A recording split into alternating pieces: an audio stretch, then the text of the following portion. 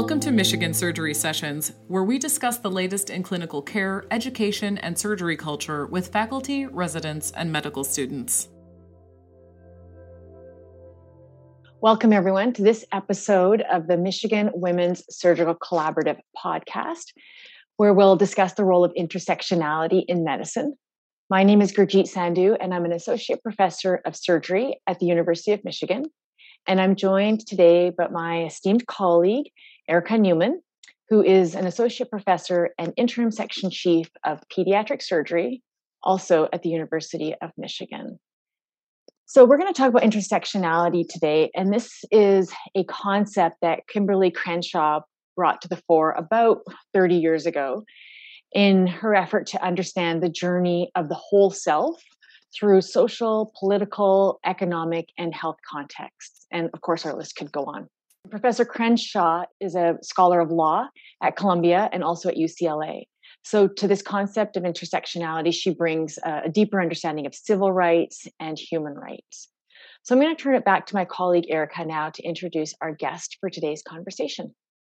Thank you so much, Dr. Sandhu. And, you know, this is a topic I think that we really have to continue to push ourselves to understand more in medicine and in healthcare, in all of our missions, how it impacts our patients and the communities in which we're serving, how it impacts us as learners and as faculty and in academics. I think it's a topic that, you know, deserves much more focus than we are currently giving it. And so to that end, I'm really excited to introduce my friend and colleague who's going to help us explore intersectionality in healthcare. We're excited that Dr. Fehmi Ogunlami, who is an assistant professor of family medicine, physical medicine and rehabilitation, and urology here at the University of Michigan. In addition, he is the Director of Services for Students with Disabilities and the Director for Adaptive Sports and Fitness. And he is the Director of Student Accessibility and Accommodation Services now. We are so pleased to have you join us, Fehmi. Dr. Sandhu and Dr. Newman, thank you so much for having me. It's a pleasure always to be in your esteemed company. So let's get started with this quote from the Columbia Journalism Review, where they quote Crenshaw saying, "Because the intersectional experience is greater than the sum of racism and sexism, any analysis that does not take intersectionality into account cannot sufficiently address the particular manner in which Black women are subordinated." So Crenshaw really started this understanding of this concept around the intersectionality of being Black and being a woman, and how the two cannot be looked at independently, but as an intersection. And it's interesting, the Oxford English Dictionary picked up on this, and it's a term that you can find in there now, and they describe it as such: the interconnected nature of social categorization, such as race, class, gender, are regarded as creating overlapping and interdependent systems of discrimination and disadvantage. I wanted to turn it over to you, Dr. Ogunlami, for your understanding of intersectionality and how it plays into individual identities. I'm a very direct and honest person. And so anyone that has heard me speak or has been in my presence when we talk about these things knows that I'm always going to be very, very straightforward. And I think in the past year and a half, a lot of people have started to pay more attention to issues of diversity, equity, and inclusion. And I think that the word intersectionality is thrown around a lot. And unfortunately, I think most people, when they hear intersectionality, they actually conflate intersectionality with diversity. They think that they can say, oh, these are the various identities that I have, and I bring my full self to the table because of these identities, and intersectionality is just great. But they fail to recognize that, you know, there are many definitions, but, you know, I had the opportunity to present something called Equity Matters. And I actually partnered with my colleague, as she's the sort of the chief diversity officer at Nationwide Children's. And we partnered on the intersectionality module for the ACGME. And so we pulled the definition of intersectionality is actually a framework that allows us to describe how various systems of oppression affect marginalized individuals, in addition to it being something that categorizes how these marginalized identities cannot be separated nor treated as additive or subtractive to each other. And so that is important to start with, because intersectionality is not just saying, oh, I have various identities that I identify with. Intersectionality is recognizing the not just additive, but the exponential impact of discrimination when you have multiply marginalized identities. That is what it truly is. And so it's trying to make sure that people recognize how that then forms within one's identity. Because we talked about not just intersectionality, but we talked about professional identity formation. And as individuals within this system are trying to then form their professional identity, but throughout different steps along the way, you have different forms of discrimination that they are subjected to, right? So let's talk about it. We're talking about this collaborative right now. You're a Black woman applying for residency. The number of students that then I have mentored where they say to me, Dr. O, do you think it's going to be okay if I wear my natural hair during my interview? Right? That is something that should never have to cross someone's mind, to wear their natural hair during an interview. But because of the systems of oppression in place and the stigmas about what hair means and what a certain hairstyle may say, individuals that know the system that we're going into have to then grapple with whether they're going to change who they are to fit our system. So as people are trying to then form their professional identities, and people are trying to then know whether they can be their true identity in this space, intersectionality is something we must understand exists, because people cannot bring their full selves into a space that they know was not made for them and quite frankly doesn't want them there. And so it's a combination that then leads this conversation to be really interesting, and unfortunately interesting at times, because intersectionality is not a good thing. And I want to make sure people understand that when we talk about it, because people say it in a positive way, meaning that they don't actually recognize what intersectionality truly is and the impact it has on our learners and then on our colleagues as well. You bring up such incredible points. And I guess one thing, could you expand a little bit because those questions, and we're right in the midst of interview season, and I suspect when this podcast is released, we're going to have learners listening very intently to our messaging here. What do you tell those students that say, I have an interview next week at top academic medical center A, B, and C. Should I wear my natural hair? How are you counseling them today? So going back and being a broken record, I will tell you what I say to them, because I think that too often we fail to give our learners the honest impression of what they're going to enter. So honesty doesn't mean negativity. And I think too often when you are honest with people about the space that they're going to enter, people in that space think that you are being overly negative. I don't think it's being overly negative to be authentic and to tell people what they're signing up for.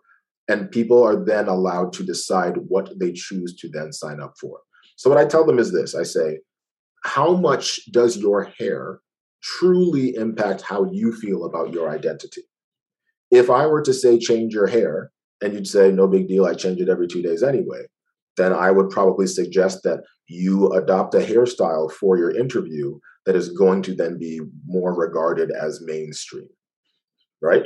Now, if your hair is a part of your identity, if we can all agree, looking at your hairstyle, that it is one that people tend to consider less than professional, braids, dreadlocks, big afro, none of these things that should be seen as less professional, but that we can all say that for Black women, if they don't show up with straight, short, curly hair, if they show up in a cut that may make them look more masculine, if they show up in a cut that has dreads, this is something that we can say automatically, whether people intend to do it or not, people look at you differently. And so if that is who you are, I tell people, do not change who you are, because you will then get to a place that if you change who you are, once they find out who you are when you get there, that's when you're going to really see that they didn't want you there in the first place. So I have to be honest with them where I say, if getting into a residency is more important to you than your hair, then you should absolutely change your hair, because I can't promise you they're going to then look at it favorably.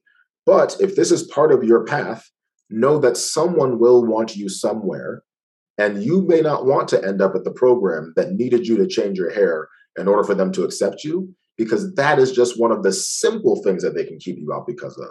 Imagine all the other deeply rooted things that that program is going to do if they're going to be as blatant about criticizing you about your hair. And so that might be a good time for you to learn that. So I give them the option, right? I never tell people what to do, but I'm honest with them about the fact that I can't guarantee that all of the insert specific specialty here at top-notch institution here are going to be accepting of this. But you have a choice, because a lot of us make decisions about what we are willing to then put up with in order to, one of my phrases is, you've got to stay in the system to get to the top of the system, to change the system.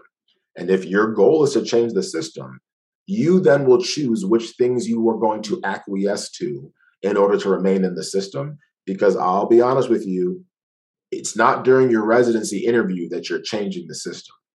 At that point, you just need to then get into the system. And there's certain things that are worth fighting for, certain things that are not. But I can't tell anybody what's worth it to them and what isn't. And I will never try to do that, because everyone is entitled to their own fight. I just need to allow them to know what types of ammunition other people might be bringing to the fight.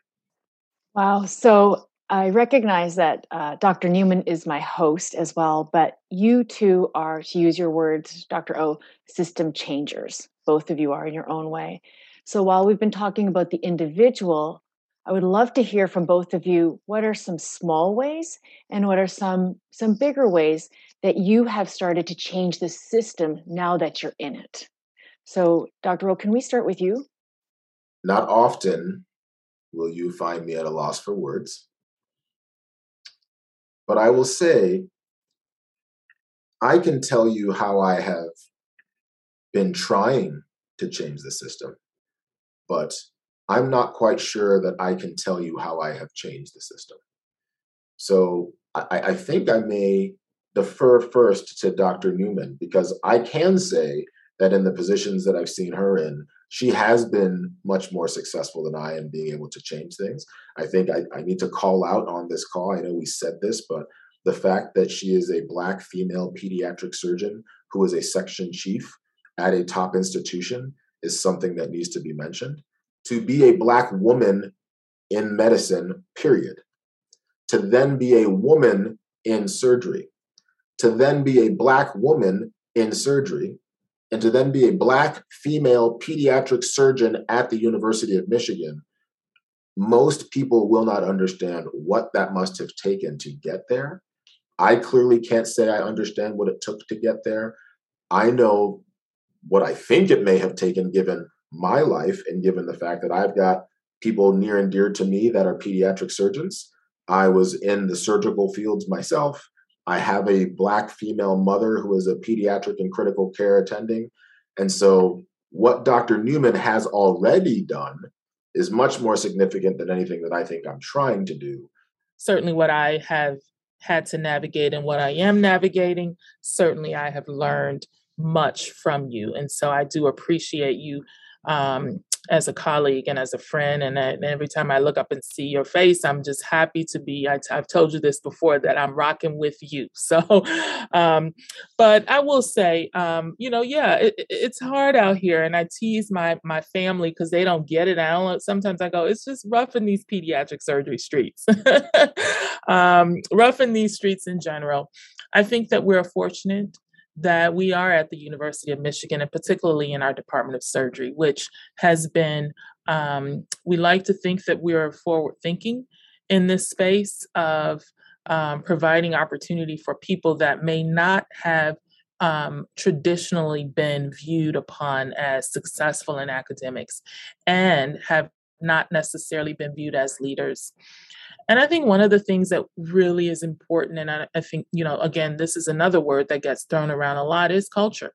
I believe that culture is so important in the success of us doing all the things that we want and need to do, including work in the DEI space. I view culture as aligning values with behavior and creating that throughout in everything we do, all of our missions. So our clinical missions, our education, and our research, how we recruit faculty, how we advance faculty, how we recruit residents, how we advance residents, all of that, building a culture in which that can be done in a space of aligning our values with our behaviors. So we can say, oh, we want a diverse residency class. Okay, that may be a value for us. But if we don't allow our behaviors, how are we reviewing those applications? How are we going out into the community? How are we going out to SNMA and getting to know diverse candidates? And then how are we creating our interview structure such that diverse candidates would want to take a look at us?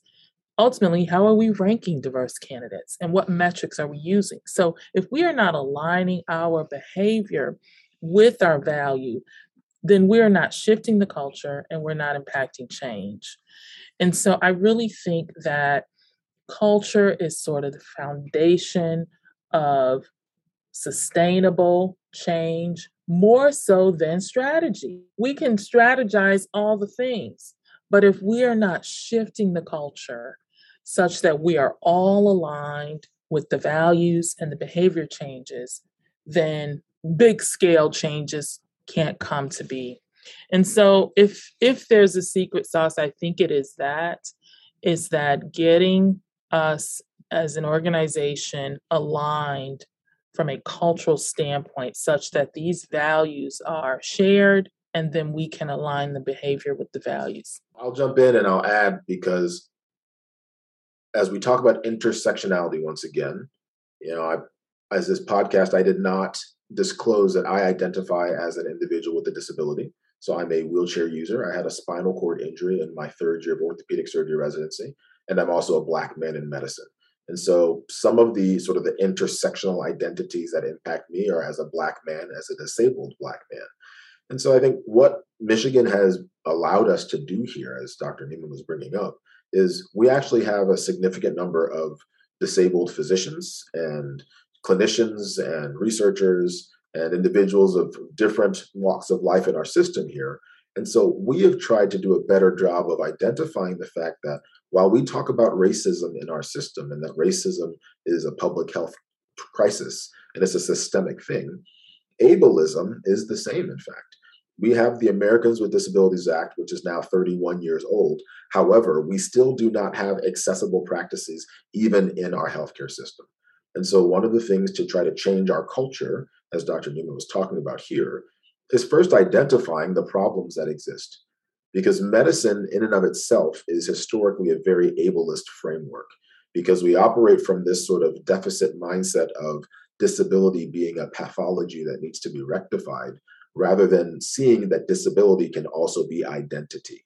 And as a disabled physician, I have to sort of walk this line carefully, because I do not want to seem as though we're saying people should not strive for whatever top physical function they can have, right? Or people should not want to then have rehabilitation to regain some function that they lost. But if we create a society that only sees the completely non-disabled body-mind as normal or right, we're always going to make people who are disabled feel like something is wrong with them.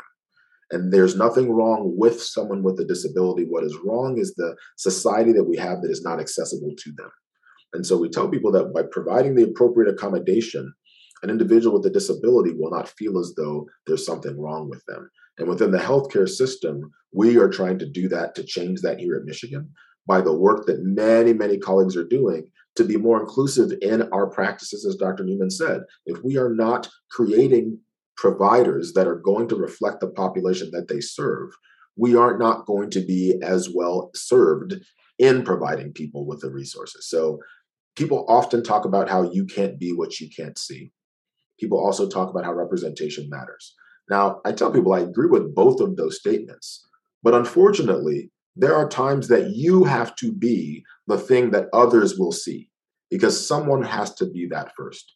And if we are trying to encourage individuals from minoritized populations to go into medicine, but they can't see someone like them in those spaces, that does not mean that they can't be that. And so here, disability is sort of that opportunity that I think we have to show the rest of the country and the world, because we've got Dr. Marasco, outgoing chair of neurosurgery, female neurosurgery chair with a disability. We've got Dr. Philip Zazoff, outgoing chair of family medicine physician who identifies as deaf.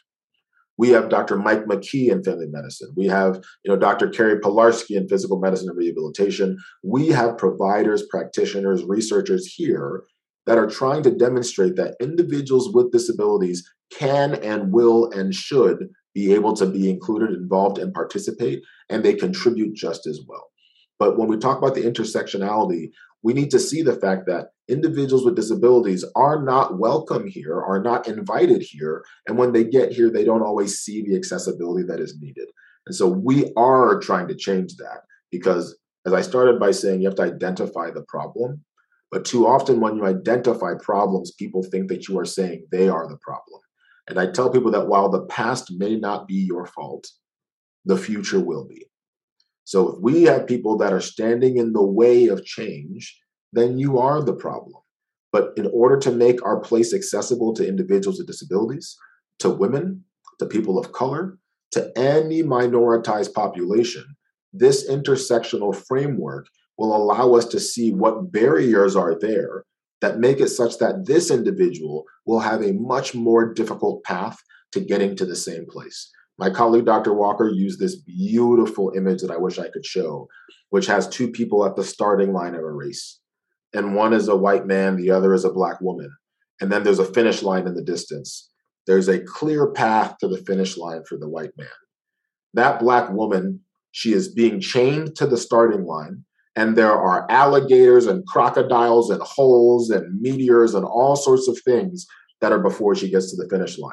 And the caption says, but the distance is the same. That is what intersectionality is. And then we all have an opportunity to do something within our spheres of influence to try to then address that. And what I hope to be trying to change in our system is the fact that disability is an aspect of diversity that we need to embrace and that we need to make sure that our system has the appropriate accommodations to allow an individual with whatever disability it may be, visible, invisible, apparent, non-apparent, to know that this is a place for them and that they have just as much of a right to be here as anybody else. Wow, that was incredibly powerful and enlightening, Dr. O. And you make me think of a question for Dr. Newman. The year is 2021. Dr. Newman, am I correct that you were only the fifth trained female Black pediatric surgeon in the United States? Fourth. I'm even wrong about that. Fourth. Really?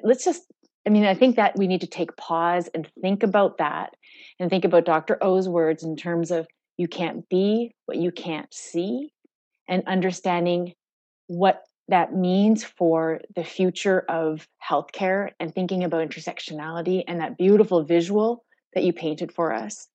So Dr. O and Dr. Newman, could you share a little bit with us in terms of your role as physicians and what this means in terms of presenting intersectionality, but also that awareness of it and what it means for your patients and what it means for learners? When we are counseling and mentoring learners and students and even junior faculty on careers in academics, and particularly, as Dr. O pointed out, some of the surgical specialties, we're asking them to devote time and energy, and they are not, what evidence do we have of success?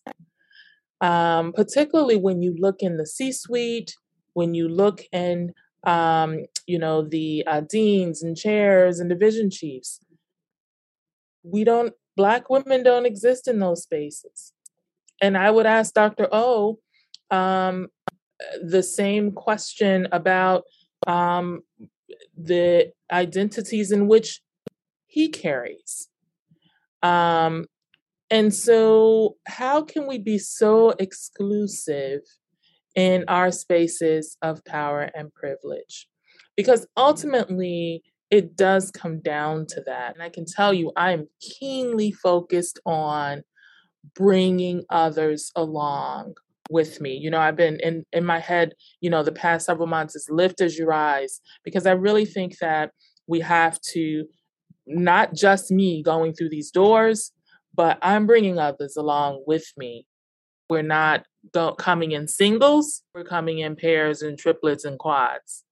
That makes me think of another phrase that people throw around, which is the minority tax.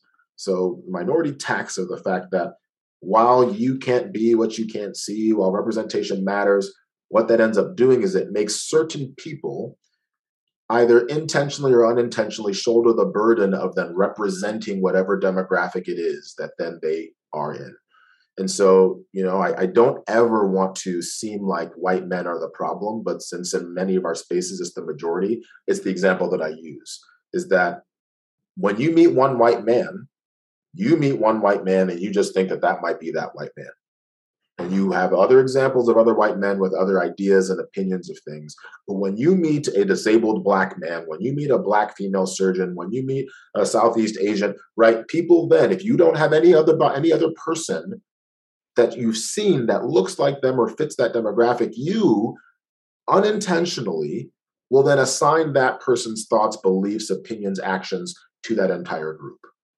And so minority tax, those of us that are in these spaces have this additional burden of being the representatives for this entire demographic, because if we don't do well, we are then seen as the reason why we're not going to bring more people like that in. If one white man does poorly on his endocrinology exam as a student, the institution doesn't then turn around and question whether they should have been accepting white men. But I can tell you that in spaces that we have been in, when a Black student struggles, we look at the school that Black student came from and say, well, maybe they weren't prepared enough before. We start asking questions about their home life. We start wondering if perhaps we just, they were in here too soon. Maybe we didn't support them enough and we should have let them get to another school. We start asking so many questions about why that student failed and perhaps they weren't good enough to be here. And so the minority tax is something that then makes each of us have to be 10 times better to be seen as half as good. And we need to then be honest with our learners about that. Because I want that to change. But the way that I mentor people is this is a tough thing to say, because I'm hard on all of my students, hard on them in a way of saying that there are expectations of what you must be able to do to be successful in the system. And I need to make sure you know those expectations. Some of those expectations are unreasonable, but that's the system we're in currently, and we're striving to change it. But you need to know this. And you also need to know that I need you to not have any margin of error. And you need to understand that, because they're going to be judging you more critically than others. And if you're unaware of that, then I'm sending you into the lion's den without the knowledge that there are lions in there that are hungry. And this is what I mean about making it sound like I'm negative, but I'm not negative, because I am still very, very optimistic about what we can see in the future, but I'm realistic about the experiences that you're going to have today. And if you recognize those things and you go into them armed with the appropriate tools, you will have a better chance of then surviving in this system and not being one of the casualties that allows them to continue to say the reason we're not here is because for whatever reason, we're not good enough. And they will continue to then add on the justifications for why we do not belong to be here by looking at the numbers and the metrics and the things that this game that was not created by us, that we are now forced to play, the rules of engagement for that game that are still stacked up against certain minoritized populations. Once you learn the rules of the game, you can then get to the top of the game and change those rules. But it's really, really difficult as a trainee. It's really, really difficult in terms of my patient care, because I might not have the resources right now to then make sure that the health disparities that I see in my populations are changed immediately. But if I at least can work within the system to then capitalize on what does exist, and I make sure that my patients, I make sure that my students, I make sure that my colleagues all know that we're doing that, as Dr. Newman says, you can then lift as you rise and bring people with you, because none of us can do this alone. I am not doing this alone. Dr. Newman's not doing it alone. And as long as we make sure that we are not exclusive in what that team looks like, because the other thing that I say to people is, I'm not just looking to work with minoritized populations. I want the majority to be right there, hand in hand, working together, just because the work we're doing does not just benefit the minority populations. The work that people do doesn't just benefit the majority. And if we feel as though we are pushing the majority away to say it's your fault, we're never going to be able to get the system to change. And it's not just being opportunistic and saying I want to work with them because they're the ones in power. It's saying I want to work with them because I truly believe that every single person's voice should count. And so I'm not trying to then tear down the majority. I'm just trying to make sure that the majority recognizes that they need to also work to lift up the minority. And if we're all doing that and we're lifting everyone up, then we're fine. Having had DEI conversations in plenty of places outside of medicine, you may be surprised how easily people can say, I understand all this diversity stuff that you talk about, but our business is doing just fine. So I don't know why we need to diversify our employees. I don't know why we need to diversify our customers because we're doing just fine. And even though there's still a business case for them, it's something that we should not be able to deny in healthcare, that our business is not doing fine when you know that we have health disparities that exist because people don't recognize the minoritized populations that have worse outcomes. Because when we talk about intersectionality, we're talking about that from the framework of 2 faculty members right now. But when you look at your patients, and then we wonder why our patients have poorer outcomes, and you don't then understand how intersectionality plays into their experience in healthcare as well, you fail to recognize why those health disparities continue to be perpetuated. Thank you so much, Dr. O. I appreciate your wisdom. I will say that this work is a journey. And I think we have to look at it as a journey. You know, there are, yes, we have our strategies, we have our projects, our initiatives, we have our, the work that we're doing every day. But this is a lifetime process. Until there is parity, we will not consider our jobs complete. And so I'm so thankful for Dr. Sandhu and for you, Dr. O, for your partnership. And again, it's just an honor to rock alongside you all. Thank you both very much for having me. I know that Dr. Newman and I were the ones that spoke primarily, but I also want to make sure that we don't leave this without giving credit to Dr. Sandhu and everything that she has done within this department and within this institution to talk about parity and to make sure that we don't fail to acknowledge that in this system, we elevate MDs and MD PhDs, but we don't elevate PhDs and other people that have been actively making changes as well. I know I've had the opportunity to work with her, and I know many students that have had the opportunity to work with her. And so without Dr. Sandhu's presence here as an Asian woman, and I don't know if she identifies as Southeast Asian or what I'm asking questions, but I don't want to make assumptions. But that when I see her and I know what identities I can see, I don't know all the other identities she may have, but that is also something that makes this collaborative, this work, and the University of Michigan in terms of what it is trying to demonstrate, a very special place. So I am honored to have been a guest here, and I look forward to seeing more from the work that you both do. Go Blue. Thanks for listening to the Michigan Surgery Sessions podcast. To learn more about the Department of Surgery at Michigan Medicine, our people, and our programs, and to find more podcasts, visit our website at medicine.umich.edu/DEPT/surgery.